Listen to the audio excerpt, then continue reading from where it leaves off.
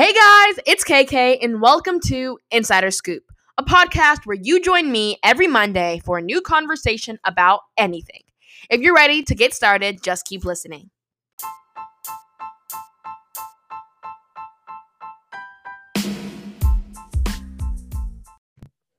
Hello, everybody, and welcome back. How are you? How is life? How is your day going? How is your week going?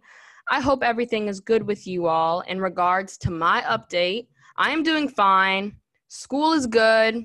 I have an essay and a few pieces of homework due tomorrow, but we're all good. We're ready, and I'm excited to see what today's week will bring. But today, I have a special guest joining me. He is someone who is very passionate about helping others improve their communication skills through presenting. He is the creator of the YouTube channel Master Talk, where he talks all about public speaking. And he also runs an Instagram account where he briefly talks about public speaking and communicating. And with that being said, today I have Brendan joining me. Hello, Brendan. Hey, KK, how's it going? I'm good. How are you enjoying this quarantine time? Are you bored? Are you having fun? Are you enjoying the downtime? What's going on? Definitely making the most of it. I think that's the best way that I like to summarize it. It's all about reinvesting our time because a lot of us these days are saying, oh, 2020 is canceled. And I'm just like, what? Can you go back to a bank and get a loan for it? No, you gotta make the most of what you got, and that's why I like to live life. That is so true. I know when quarantine first started, I was so upset. I was like, I won't be able to go to school. I can't hang out with friends, can't hang out with family. This is going to be horrible. But at the same time, I was able to start so many new things and kind of just live life to the fullest, like you were saying. You know? That's the key. Absolutely. For sure. So, for all of you listeners, as you know, I always have a question of the day. And since we're going to be talking about public speaking and communicating today, I thought it would be great for our question of the day to have, be something around that topic. And with that being said, today's question of the day is, do you all have a fear of public speaking? Y'all can go head on over to our Instagram at Official Insider Scoop to answer this question on our story. And now we are going to have our Once Upon a Time. And if you don't know what that is where I usually tell you all a story of something that has happened in my life. But today, since I have Brendan joining me, he, wanted to step up to the plate today and wanted to tell us a funny, crazy, maybe even an embarrassing story of something that has happened in his life. So Brandon, the floor is all yours. Of course, happy to share, KK. I was 5 years old, and I started walking into a room, and I couldn't understand what everyone was saying. They were speaking in different languages, talking in different things, being different people. As the 5-year-old kid that I was, I stood there confused. My mother grabs my hand and she looks at me and she says, Brendan, you live in Montreal, Canada, which means you need to go to French school. I looked at her in a gaze. I said, French? What's that? Is that some sort of baguette or kind of food that I need to buy? And she looks at me and she goes, no, son. It's a language you need to learn. If you want to thrive in the city, if you want to be successful one day, you need to learn the language. So I walked into class. Those strangers that I couldn't really understand ended up being other kids my age that spoke in a language I didn't understand either. So for the first 11 years of my life, not only was I presenting and interacting with kids that I wasn't comfortable with or that I wasn't comfortable with doing anyways, I had to present and converse in a language I didn't even know. And that was when my fear of public speaking or my fear for social anxiety and interaction started. I'd be in grade 2 and I'd stand up in front of a class and the teacher would go, Brendan, what are you going to do in this presentation? I would always say, what? What is she trying to say to me? But anyways, I looked at the classroom and I would see those 30 kids just stare at me like it was some sort of morgue, like some cemetery. And I would just look at the students and say, bonjour.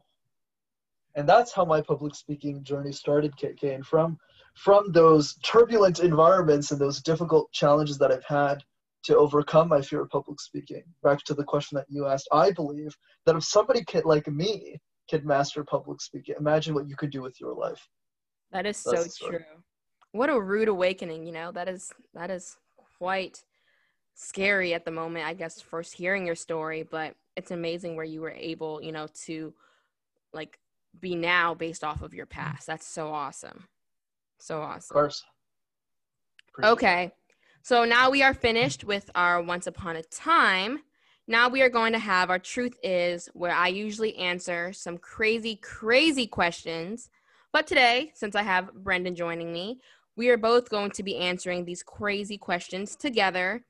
Brandon, are you ready to, give some crazy answers to these very embarrassing, cringy, as some people may call it, weird questions? Of course. I mean, public speaking is about performance anyway, so let's do it. I know. Okay. So the first question is, my daughter's friends chopped off all of her hair at a sleepover and thought it was a very funny prank. My daughter is very upset. What can I do about it? Right. The first thing that I would recommend always is, girls like roses. Most of them always like flowers. And that doesn't always apply to most girls, but I would say 99.75727% of cases, it definitely works. So the first thing I would do is I would give the daughter in question, I almost said it was my daughter, it definitely isn't, I don't have kids for the record, just so the record shows. Mm-hmm. I would give her a rose, and that would calm her down, and then after that, I would just ask her a series of questions to figure out how did she arrive at the conclusion? For me, it's always important, KK, to understand the thought process of somebody's actions before figuring out how to correct it. So I would make the daughter go through a 7-step process to figure out how she came to the conclusion that cutting her hair was somehow beneficial to her life, and then figure out what to correct in that behavior. That would be my thought process. How about yourself? That's such a great way of approaching this. If I was the mom in this situation, I would go to those girls and have a deep conversation with them. Maybe start, getting defensive. Like, why did you cut my daughter's hair off? That is so unacceptable. How would you feel if she cut your hair off? I don't know. Like that's sad. Like, I hope no one would ever do that to my daughter, because they would see like another side. Like, they would see the fierce side of me, because that's just so horrible. How would my daughter feel? My daughter would feel horrible. I know if I was the daughter in this situation, I would honestly never want to show my face again, because first of all, I probably didn't want my hair cut, and now I have to go rock a new hairstyle, not even knowing if this will look good on me. But then second, my friends did this. Like, what? You can't trust many people in our world. Oh my gosh. I don't know what I would do. That's so scary. So scary. So scary. Okay, next question. My 21-year-old son lives in his own apartment. Every weekend, he throws a party at his house. As his mother, it's bothering me. What should I do? So just so I understood the question, the mother and the son live in the same house and he throws a party every week? No, he has his own apartment, and the mom, I guess, knows about the parties that he throws, and she's concerned that he's always throwing parties. Oh, then my advice for the mother is to attend one of the parties. Go and enjoy. Go and understand your son's perspective. Go and see what life he's trying to live, and exactly. And then live life to the fullest. That would be my take. I mean, she could enjoy life also, because clearly he's having a good time. She's stressing out about it. Meanwhile, she's stressing out about it. What would I tell this mother? I would tell this mother maybe to just calm down, as long as he's still successful. And if he can afford his own apartment, he's clearly, still going to work and doing well. But maybe just calm down. Maybe even have a conversation with him. Like, let him live his life, but at the same time, maybe voice your opinion in the situation. But I don't think she needs to be concerned at all, because he's just living his life. He's 21. He's still very young. He's just enjoying life, I'm with you. Okay, our last question. Are you ready for it? Let's do it. This one's really funny. When I read this, I was like, poor baby, but at the same time, this is kind of hilarious. How do I stop this? My 7-year-old daughter thinks it's okay to punch my 1-year-old baby daughter. her baby sister.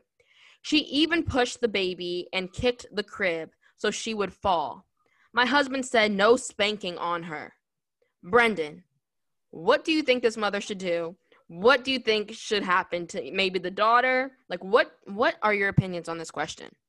Wait, are they all in the part of the same family? Like, is that her daughter, like the 7-year-old who's punching like her siblings, or is that like a different family? They're in one big family. The oldest daughter, I'm assuming, who's 7. I don't know if they have other kids, but the 7-year-old keeps punching the young baby who's 1, and she even kicked the crib with an intention of getting the baby to fall. This one's fascinating. Kind of violent. I'm gonna give a very meta answer. I think the issue is the parents, not the kid, in the sense that if the kid is 7 years old, what she does, and this is what I think most humans miss, is whatever she does is a reflection of how her parents behave.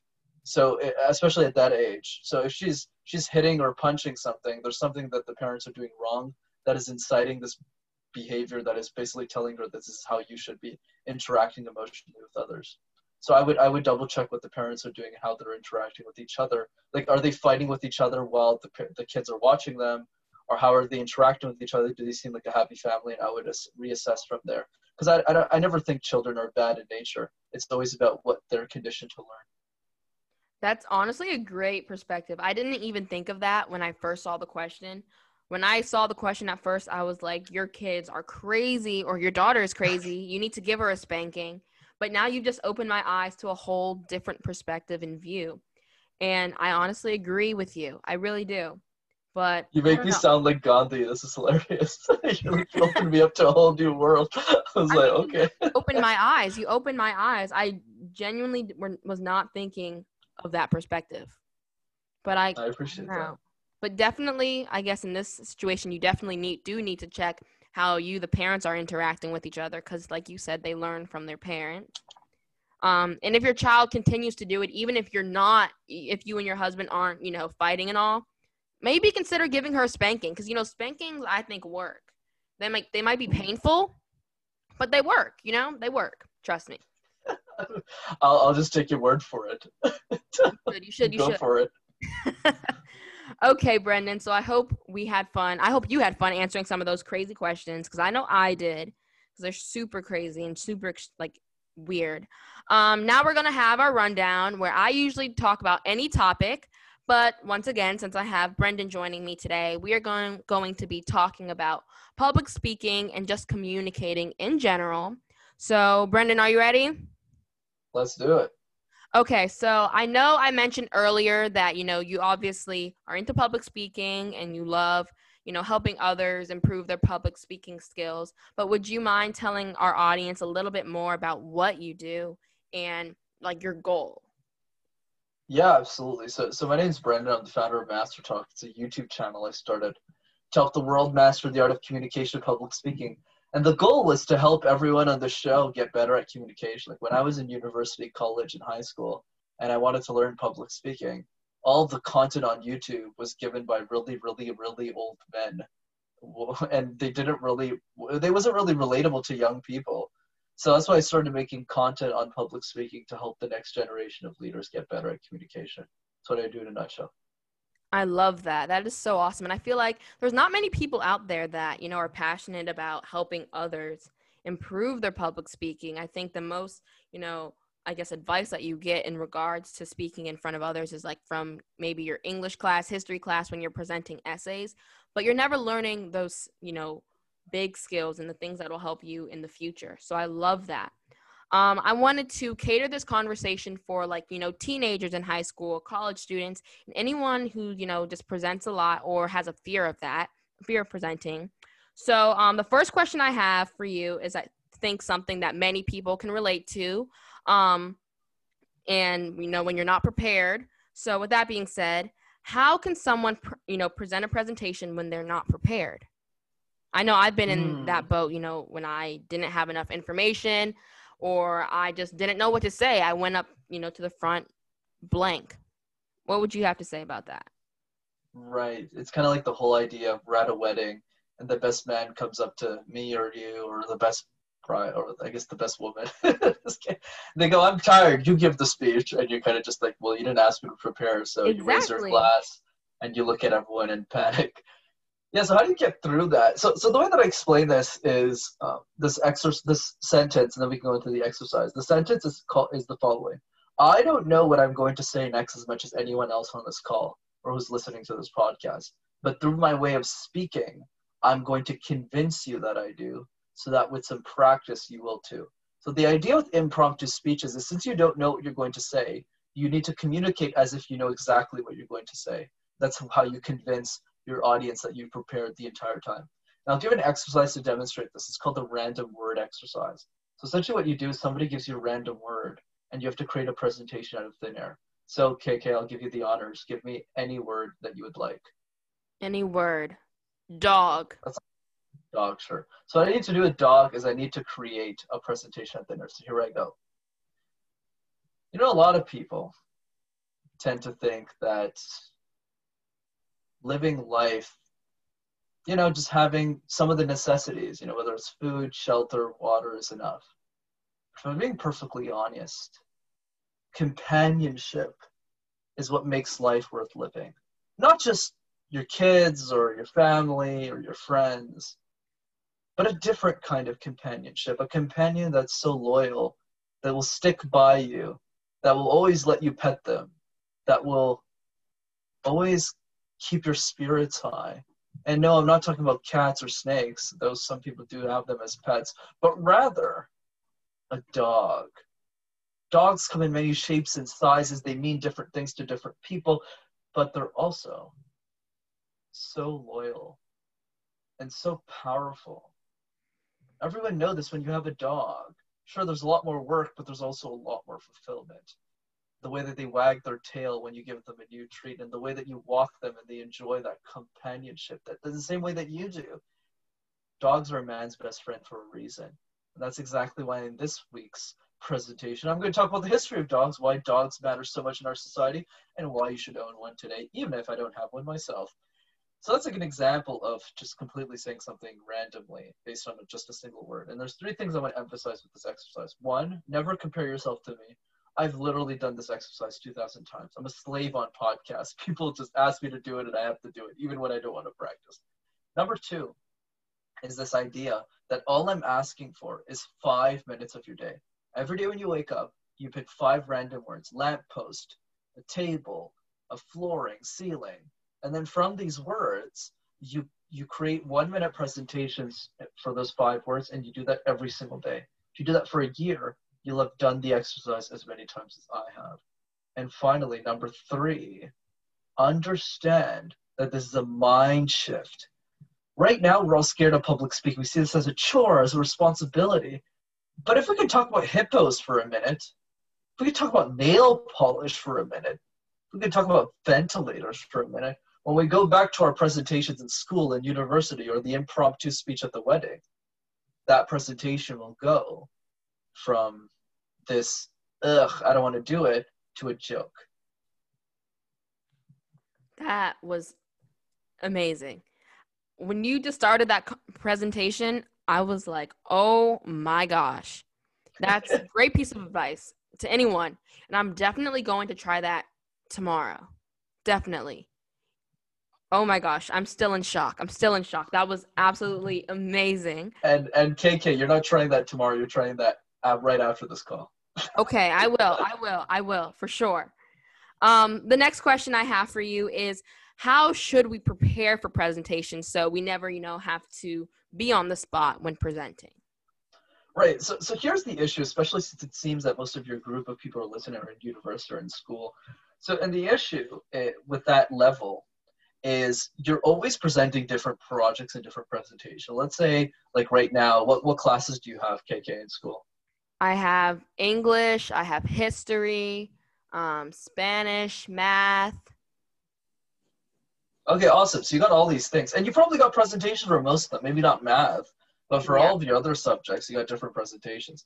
So how most of us prepare, exactly, when we're in university or college or high school, what happens is we don't tend to focus too much attention on our presentations because we have so many and they're all of different subjects. So you got your history presentation on Wednesday, you got your English presentation on Friday. So the second that your history presentation is done on Wednesday, you throw it in the garbage and you focus on the English one. That's why we're not getting better at public speaking, because we keep changing our topics. The best way to master communication, surprisingly, is to actually only present one presentation many times. Think about your favorite sport that you like to play. Think about even the way that you type on your keyboard, the way that, because we're faster typers now, because we're just used to the same keyboard over and over again, right? Or even just a piano, it's all the same analogy. So what I advise people to do is the best way to practice public speaking is to say, what is one topic that I care about, that I'm passionate about sharing with people, that I actually care to present relative to the history stuff that we learned in school? And how do we do, or how do we make a presentation around that one topic so that we can present it many times? So as an example for you, KK, your own podcast. If you make a presentation on what the podcast is, what you're trying to do with the scoop, and how you're trying to share a message out there, and you explain it to other people, that is not only beneficial to your audience, but it's also a presentation you can do repeatedly. You can present to one group of students, you can present to another group of students. And this is something you can do forever versus your history presentation that you only do one time. That makes so much sense. That I think that would help many, teenagers, maybe even college students, I guess be better in, preparing and everything. That's amazing. The next question I had for you is, I think many people struggle on how to grab their audience's attention while they're presenting, making sure that your presentation is engaging. I know I've struggled with that before also, not knowing what to say to make it entertaining, to make them actually want to listen to me and not turn their head to read a book or listen to music. With that being said, how can we make sure that our presentations are engaging and people actually want to listen to them? Absolutely, KK. So to build on this idea that we have so many presentations to give in so many different subjects, it's no wonder that we have so much trouble engaging people, because the only question on our minds as we're preparing for the English presentation that we waited until the last minute for is we're not thinking about engaging our audience. We're thinking about what to put in the damn slides, what content we got to do, because we got to present this thing in 10 hours. We have nothing ready. And that's the issue. What I recommend people to do is not to worry about engagement so much at the beginning, but rather find that one topic that they can present a lot. So what happens is, let's take you as an example. You've been presenting on this podcast for a while now. Let's say it's the 20th time that you've presented and given a presentation to a group of students to explain what your podcast is about. So what happens after the 20th time you've done it? We don't care about the content anymore, because now you know the content inside and out. But now you start to ask yourself a new set of questions. And those questions are things like, what emotions am I conveying here? How am I coming off as a speaker? Does my audience actually care about my presentation? These questions you'll never ask yourself in an English presentation, because you honestly don't care. You just want to get a good grade and move on. But that's why I highly recommend picking a topic you actually care about. And this doesn't need to be a podcast. It could be a passion for dance that you have. Let's say somebody who's listening right now used to be a ballerina, or somebody was a runner, or someone likes to cook dishes and healthy meals. Doesn't matter what the topic is, as long as it adds value to people and it's something you want to teach others. For sure. So if someone's doing, let's say, school presentation, and they have a lot of information to prepare, and they're presenting it to the class, do you think they should have games or activities or fun facts involved in it to make it even more entertaining on top of what you just said? Or do you think they should just kind of go with the flow? No, absolutely. I love what you mentioned there. I guess it really depends on the subject, but I think one thing that I love to push is pick the tools that work for you. So for example, I would never tell someone who is very timid and shy to start telling jokes if they don't want to be funny. But at the same time, I'll never look at the funny guy and say you should stop saying jokes, you should be a lot more serious. I think the balance here is figuring out who you are as an individual and what tools work for you. So as you've noticed from my speaking style, I'm a good mix between professionalism and funny, because I just like being corny sometimes. But I also don't like being sarcastic, because it doesn't work for me, right? Or I don't know, saying quotes in the middle of a podcast. Actually, I do that quite a bit, but I meant the idea of like there's things that I can do that I'm comfortable with, and there's things that I'm just like, like I don't want to do this, right? So it's all about picking and choosing what tools in the toolbox work for you. For sure. You were talking about how, it's great to know what type of, speaker and communicator you are. If someone is unsure of, what type of speaker or communicator they are, how can they, find out what they are? Obviously, people act different around different groups of people, with whether they're with their friends, with their family, in front of an audience.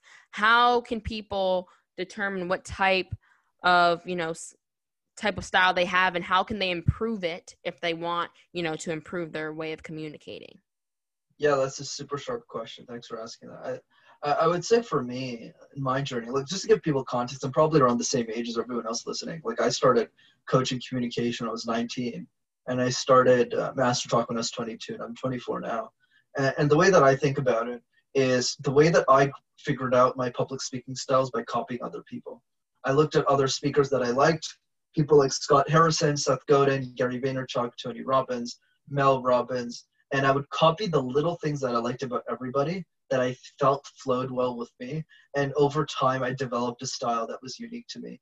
But the point that I'm driving here is back to Picasso's quote, good artists copy, but great artists steal, right? So don't be afraid to steal one or two things that you like from each of those speakers. And over time, as you study the greats and you start implementing what they do, you'll eventually become great at communication too, in your own way. For sure. That's amazing piece of advice. Another question I had for you was, in the mix of a presentation, let's say you mess up, you have a long or a pause for a long period of time. How can you prevent those situations from happening and just keep on going, even if you have a small mess up? Yeah, absolutely. I think the way that I see this is repetition is excellent. So let's say, for example, you apply that one topic strategy and you present the same thing 75 times. When it's the third time you're presenting that thing or the first time, you're definitely going to make a lot of mistakes, right? You're going to be like, oh crap, I had to say that too long, that pause was too short.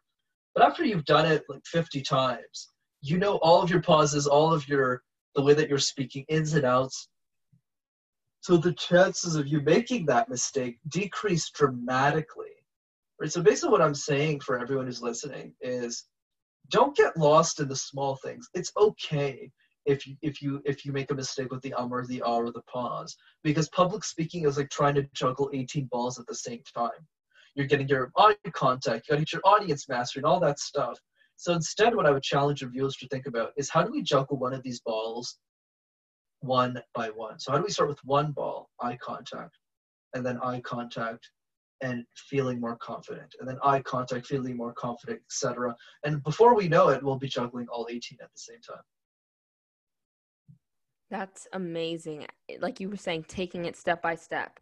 That's definitely the way, to improve your skill, by practicing over and over again. The next thing I wanted to dive into was, fear of presenting.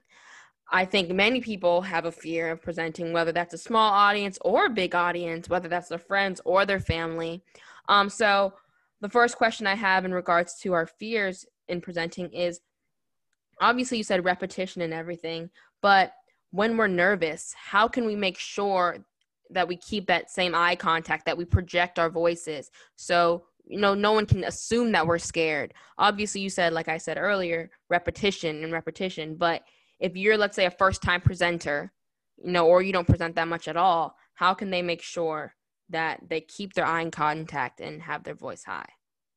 Yeah, for sure. So for the eye contact piece, there's an exercise I recommend that's excruciatingly painful but very effective.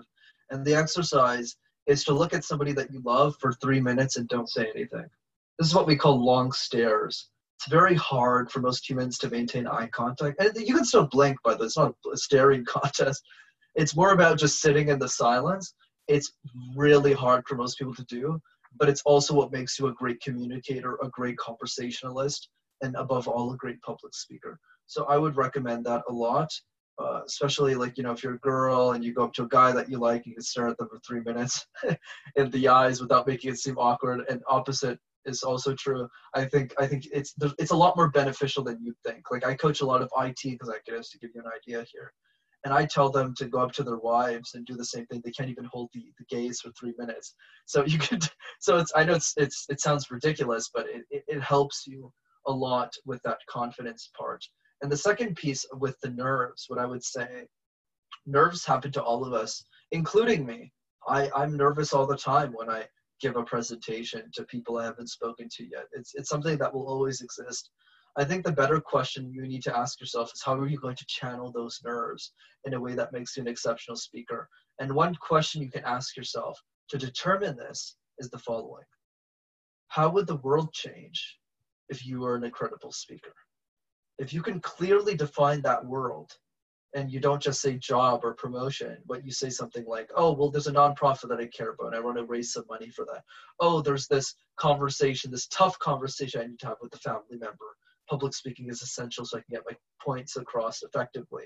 If you can really get to the granular reasons why you want to master public speaking and how the world would change if you were an incredible speaker, in the same way if KK, as she's getting better at communication, you're on your way to being that speaker, you'll be able to share your message with a lot more people, right? So it's about getting clear on that why, and it'll be much easier for you to speak in general. For sure. I guess kind of hopping off of that topic, slowing down our voices. I know I sometimes struggle with slowing down when I'm speaking with others, whether that's in front of an audience or just with my friends and family in general. I just am a fast talker. How can we make sure that we slow down our speech? Obviously we were talking about eye contact and projecting your voice, but how can we make sure that we don't speak too fast? Yeah, there's actually an easy trick to this. So let's break down why we speak too fast to begin with. The reason is because the way that we perceive presentations and conversations is completely different.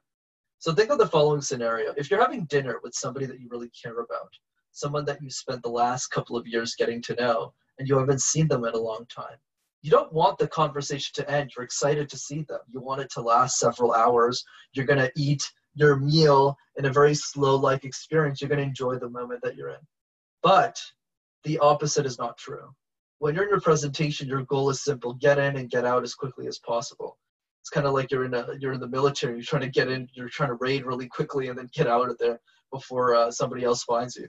So I think the idea is we need to start shifting our mindset from public speaking being some sort of attack or some sort of the sprint somewhere, to a moment that we enjoy, to a conversation, to a moment where time slows down.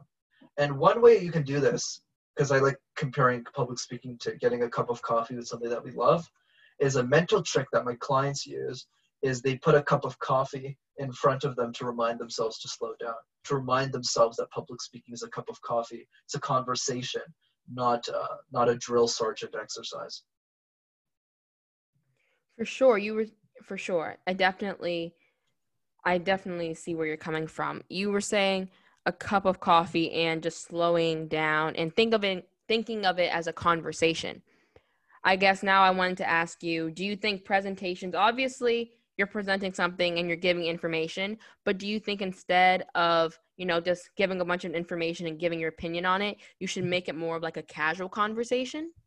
And if so, in what ways can people make sure that their presentations isn't just them giving a bunch of facts, but rather just like a cup of coffee, as you call it? Right. So I think the way that we need to look at this angle is in the sense of, let's say, going to that analogy with the friend that you haven't seen in a couple of years. After the conversation is over, chances are in that specific scenario, you're never going to see them again for like another couple of years, because they just work in a different country and they do other things. So because of that, you want to make sure of a couple of things. The first one is that you don't waste their time talking about small things, but you focus on the big things. Like, did you get married? Did you go to school? Did you get this amazing job? Like you talk about the big events, where you focus on the big stuff. But the second part is also true in the sense that you want to make sure that at the end of the coffee, at the end of the dinner, at the end of the meal, that the conversation was fruitful for both of us. So at the end of the day, if in a presentation all you're going to do is spit facts for 2 hours or 20 minutes and spit the facts as quickly as you can, well, nobody's really enjoying the moment. No one's actually retaining what you're saying. So the thing that I'm driving at is slowing down so people understand what you're saying, like you would do in a meal, but also making sure to emphasize the most important parts of what you have to say so that people retain it, enjoy it, and pass it on to other people. Making it a memorable experience for sure. The next thing I wanted to dive into were questions. I think many people, when they're presenting, they're receiving questions and maybe they're asking questions to their audiences. And with that being said, what would you say to someone who wants to know how they can answer their audience's questions on the spot? I think many people, when they're presenting, like I was saying, they'll receive questions. And if they're not prepared, and you most of the time, they don't know the questions that they're going to be asked. How can they answer them on the spot?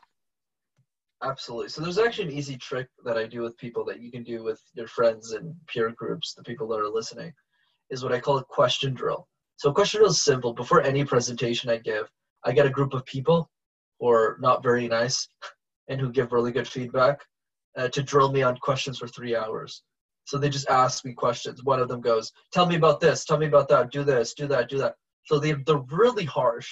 But what happens is this bulletproofs your presentation.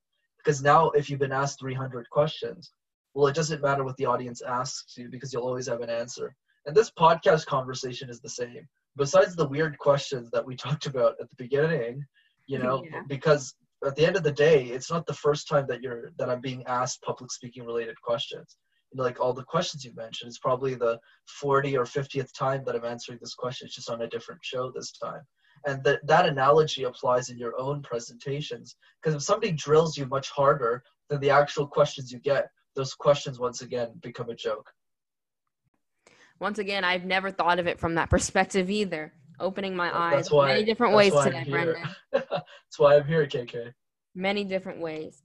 The next question I had in regards to questions also, but this one isn't from the person who's giving a presentation, but rather when you're just having a normal conversation with others. I know I sometimes struggle with this, asking a question, and then I don't get the answer I want. But how can we make our questions straightforward so we receive the answers that we want in one try versus, having to ask many other backup questions to make sure that we receive the answer that we're looking for? Yeah, I think a good way of thinking about this is more of an art rather than a science, in the sense that sometimes when you ask a question, you might not always get the right answer. I mean, this even happens to me all the time when I talk to people and I ask them stuff and I was like, oh crap, I asked them the wrong question. So I think feedback and getting that loop is important, but I think the second part of that is to always be constantly curious. If you're always spending your time answering questions yourself, it's much easier for you to ask them. So some questions that are a bit difficult to get right, but are challenging and uncomfortable, which means they're effective, is the following questions. Things like, what are you pretending not to know? If you had all of the money in the world, how would you spend your time? If you were to write your own funeral speech, what would you want it to say? Those types of questions are very difficult to answer. But if you can answer them for yourself, it gives you a lot more clarity on who you are and how you communicate, because it forces you to write answers to your own questions. And that way, that ability for you to clarify your own thoughts allows you to ask better questions to other people.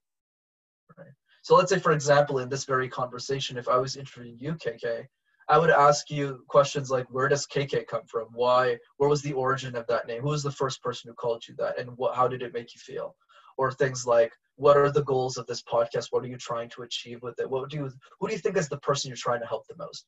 These questions are thoughtful for a reason, KK, because I try and understand the other person on the other side of the line. But the only way to do that effectively is by understanding yourself at that level too. So do you think it's more of presenting? No, let me restart. Do you think it's before you even ask others questions, it's better to understand your way of communicating in the best way? And if you can even answer the questions yourself? That is part of it, but the other part of it is that internal curiosity. So for example, if you're asking a question, there's something you want to know. And if there's something you want to know, you need to ask yourself, why do you want to know that information? So I don't know, let's say I want to know what your grade, let's say I'm your career counselor and we're trying to figure out what job you should be doing, what profession you should be doing. So one question that I would ask you is to figure out how you're doing in school. What grades are you good at? What types of subjects that I'm getting? So notice I'm crafting questions in the process because I'm saying, okay, if I am KK's career counselor and our goal today, having the goal is important, is to figure out what she wants to do. Now the next thing I need to figure out is what is the information that I need to get a better answer, to get the conclusion, to get the result that we want. So one of those things could be grades. Second thing could be things that you're passionate about, things that you like to do. And then third are things that you're really good at. So, and brainstorming with other people helps you as well. And then when you figure out the information, the only thing left to do is to ask the question. So it asks you things like, KK, what are you passionate about? KK, what do you care about? KK, what grades are you doing well in? What subjects do you excel in? Things like that. So making sure that you understand the purpose of why you're asking the questions in the start and then diving in deeper into that subject. Absolutely. That is amazing. Once again, Brandon, for the third time today, opening my eyes for a different perspective. I now wanted to dive into something that I saw on your Instagram, which I personally found so interesting and entertaining. It also, I think, was on your YouTube, but I thought it was so crazy how you were able to pull from karaoke. You know, how karaoke is able to help you improve your public speaking skills. For anyone out there who loves singing, who loves, just having fun through the mic, Brendan was able to learn a lot from his karaoke experience. So, Brendan, would you mind expanding on that and telling me and the audience how your karaoke experience helped you improve how you present it to others? Yeah, absolutely. And as you can tell, I'm a pretty peculiar character. 22-year-old kid starting a YouTube channel, public speaking, and lives in his mother's basement, yet can karaoke in this many languages. Well, anyways, yeah, I guess I'm just as bizarre as the questions you asked before. No, Brendan, I promise you you're not. I think those people top you way more, and I think you should be proud of that. If you reach that level, oof, I don't know what to say about that one. Okay, fair enough. Well, anyways, the short story on karaoke is I speak 3 languages, but I can karaoke in 8. So for the purpose of this conversation, I speak English, French, and Tamil, but I can also karaoke in Spanish, Korean, Japanese, Mandarin, and Hindi. Actually, I was good. Yeah, no, it's kind of crazy. So what happened? Yeah. Languages? What? That's insane. Yes, I don't. Just so we're on the same page, I don't understand any of the words in those languages. I speak English, French, and Tamil. So those 3 languages I'm perfectly fluent in, and I can have conversations in. But the other 5, no, I can just sing in the language. So what happened? Basically, what happened? I used to play this video game called League of Legends, and it's like this video game that a lot of Asian people tend to play. Not to be offensive or anything, it's just the demographic. So, and obviously I'm not even being offensive. I am Asian, so who cares? I'm South Asian, so whatever. But the point that I'm making is a lot of my Asian friends love karaoke. Like instead of going to bars and going to like American events, I guess, to have fun, they would go sing songs. So they invited me a couple of times. I always kept saying no. I was like, that seems so bizarre. Why would I go sing? I'm not good at singing. And they'd always reply with, no, Brenda, it's not about knowing how to sing. It's just having fun with it. So I went once and I fell in love with it. I was obsessed. And as they started switching languages, I kind of had this personal vendetta. Like I needed to know how to sing. I wanted to sing along with them. So I started practicing at home. And when I realized the unintended effect of course, after I started Master Talk, I later learned that it was because of karaoke that helped me with my pronunciation. So as you probably could tell, KK, when I speak English, my pronunciation is really good. But if I switch languages, donc quand je parle français, like that was French, you notice that like the accent doesn't change. But even if I say something like in Spanish, like Ohayo gozaimasu, genki desu ka, which is hi, how are you? There's no accent either, right? So how does that make any sense? I'm not from Japan. I don't speak Japanese. This is all practice. So it really helps you with your accent. So basically the advice for people is karaoke is a fun way to practice pronunciation. And a lot of people are listening are probably finding that odd, but let me explain why. It is so excruciatingly painful to wake up every morning for an hour and to practice words. I like apples. KK likes to go to school. Like, you'll just get bored after 3 days. You're like, this sucks. But if you try and practice songs that you actually like to listen to in languages you don't understand, like in my case, Spanish is a language I try and sing a lot in. And I don't speak Spanish, but it's a lot easier for me to pronounce words in English and French when I go back to the languages I actually know how to speak. So that's something you can take away as a learning. For sure. So would you say that people should start singing and, you know, going to karaoke parties? Absolutely. I mean, I've made videos on dancing, karaoke, theater. I'm kind of an odd bunch in that way.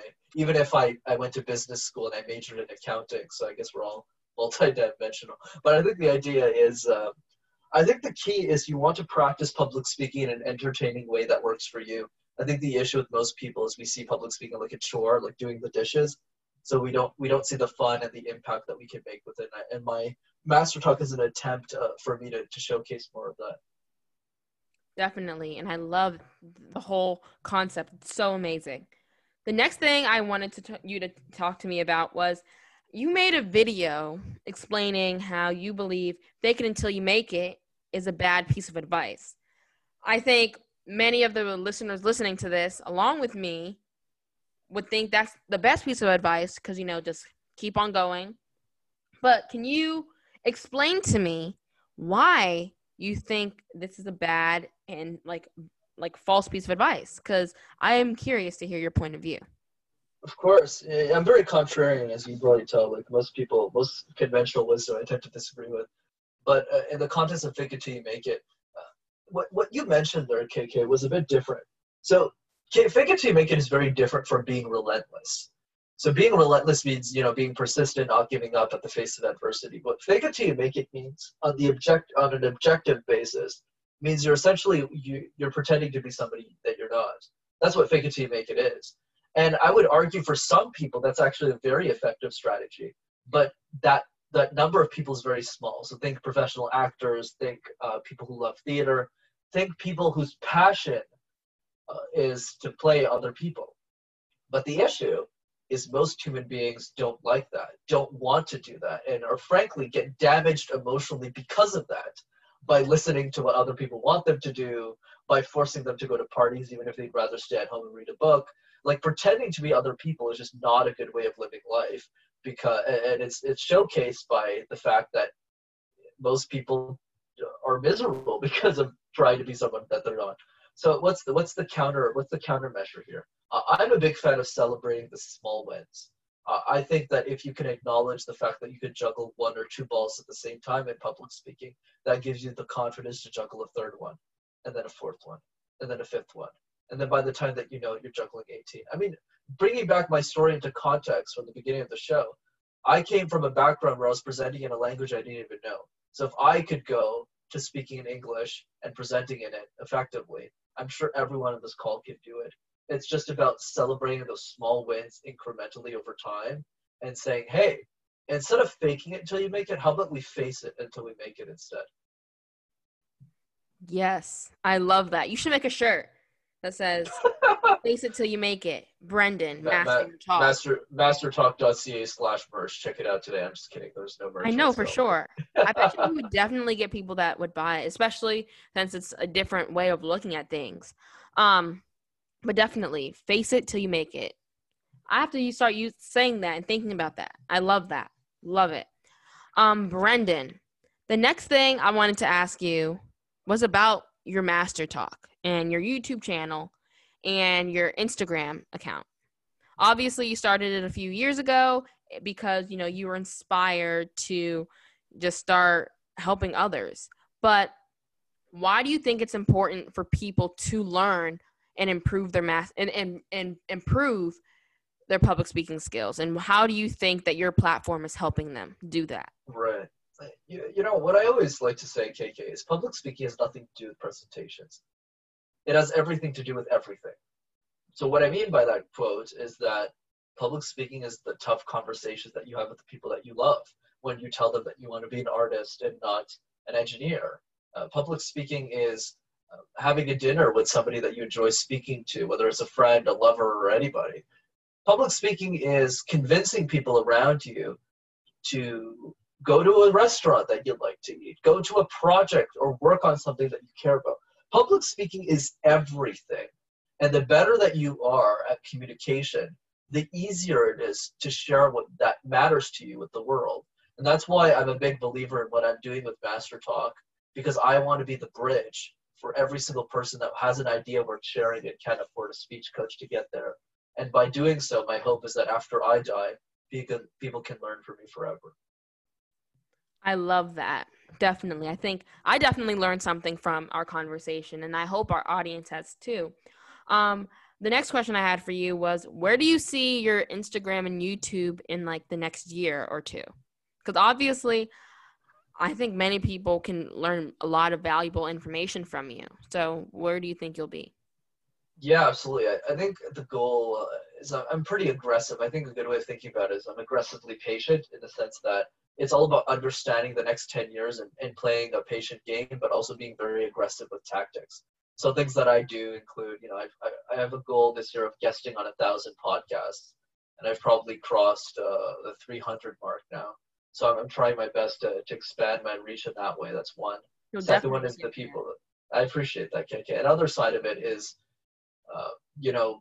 messaging people one-on-one, sharing the YouTube. Because I think what most people miss with social media is it's 95% about promotion and 5% about content, provided your content is exceptional. Because the issue that I have right now with the channel is it's not the content. My content's second to none in the niche that I'm in anyways. But the issue is nobody knows who I am. So I have to be very aggressive with marketing, whether it's, talking to people one-on-one, giving them advice so they watch the videos, things like that. So it's a lot of hand-to-hand combat. I think that's one way of thinking about it. But the goal is definitely one day to be the #1 speaking coach, or rather having the #1 public speaking channel in the world on YouTube. So let's see how that goes. You'll definitely get there, especially if you have your goal and you just keep on working towards it. Definitely. And you have so many valuable points to share with others, and it's very inspirational, honestly. The last question I had for you, Brendan, to close out our whole conversation today is this. What 3 pieces of advice should the listeners leave with today?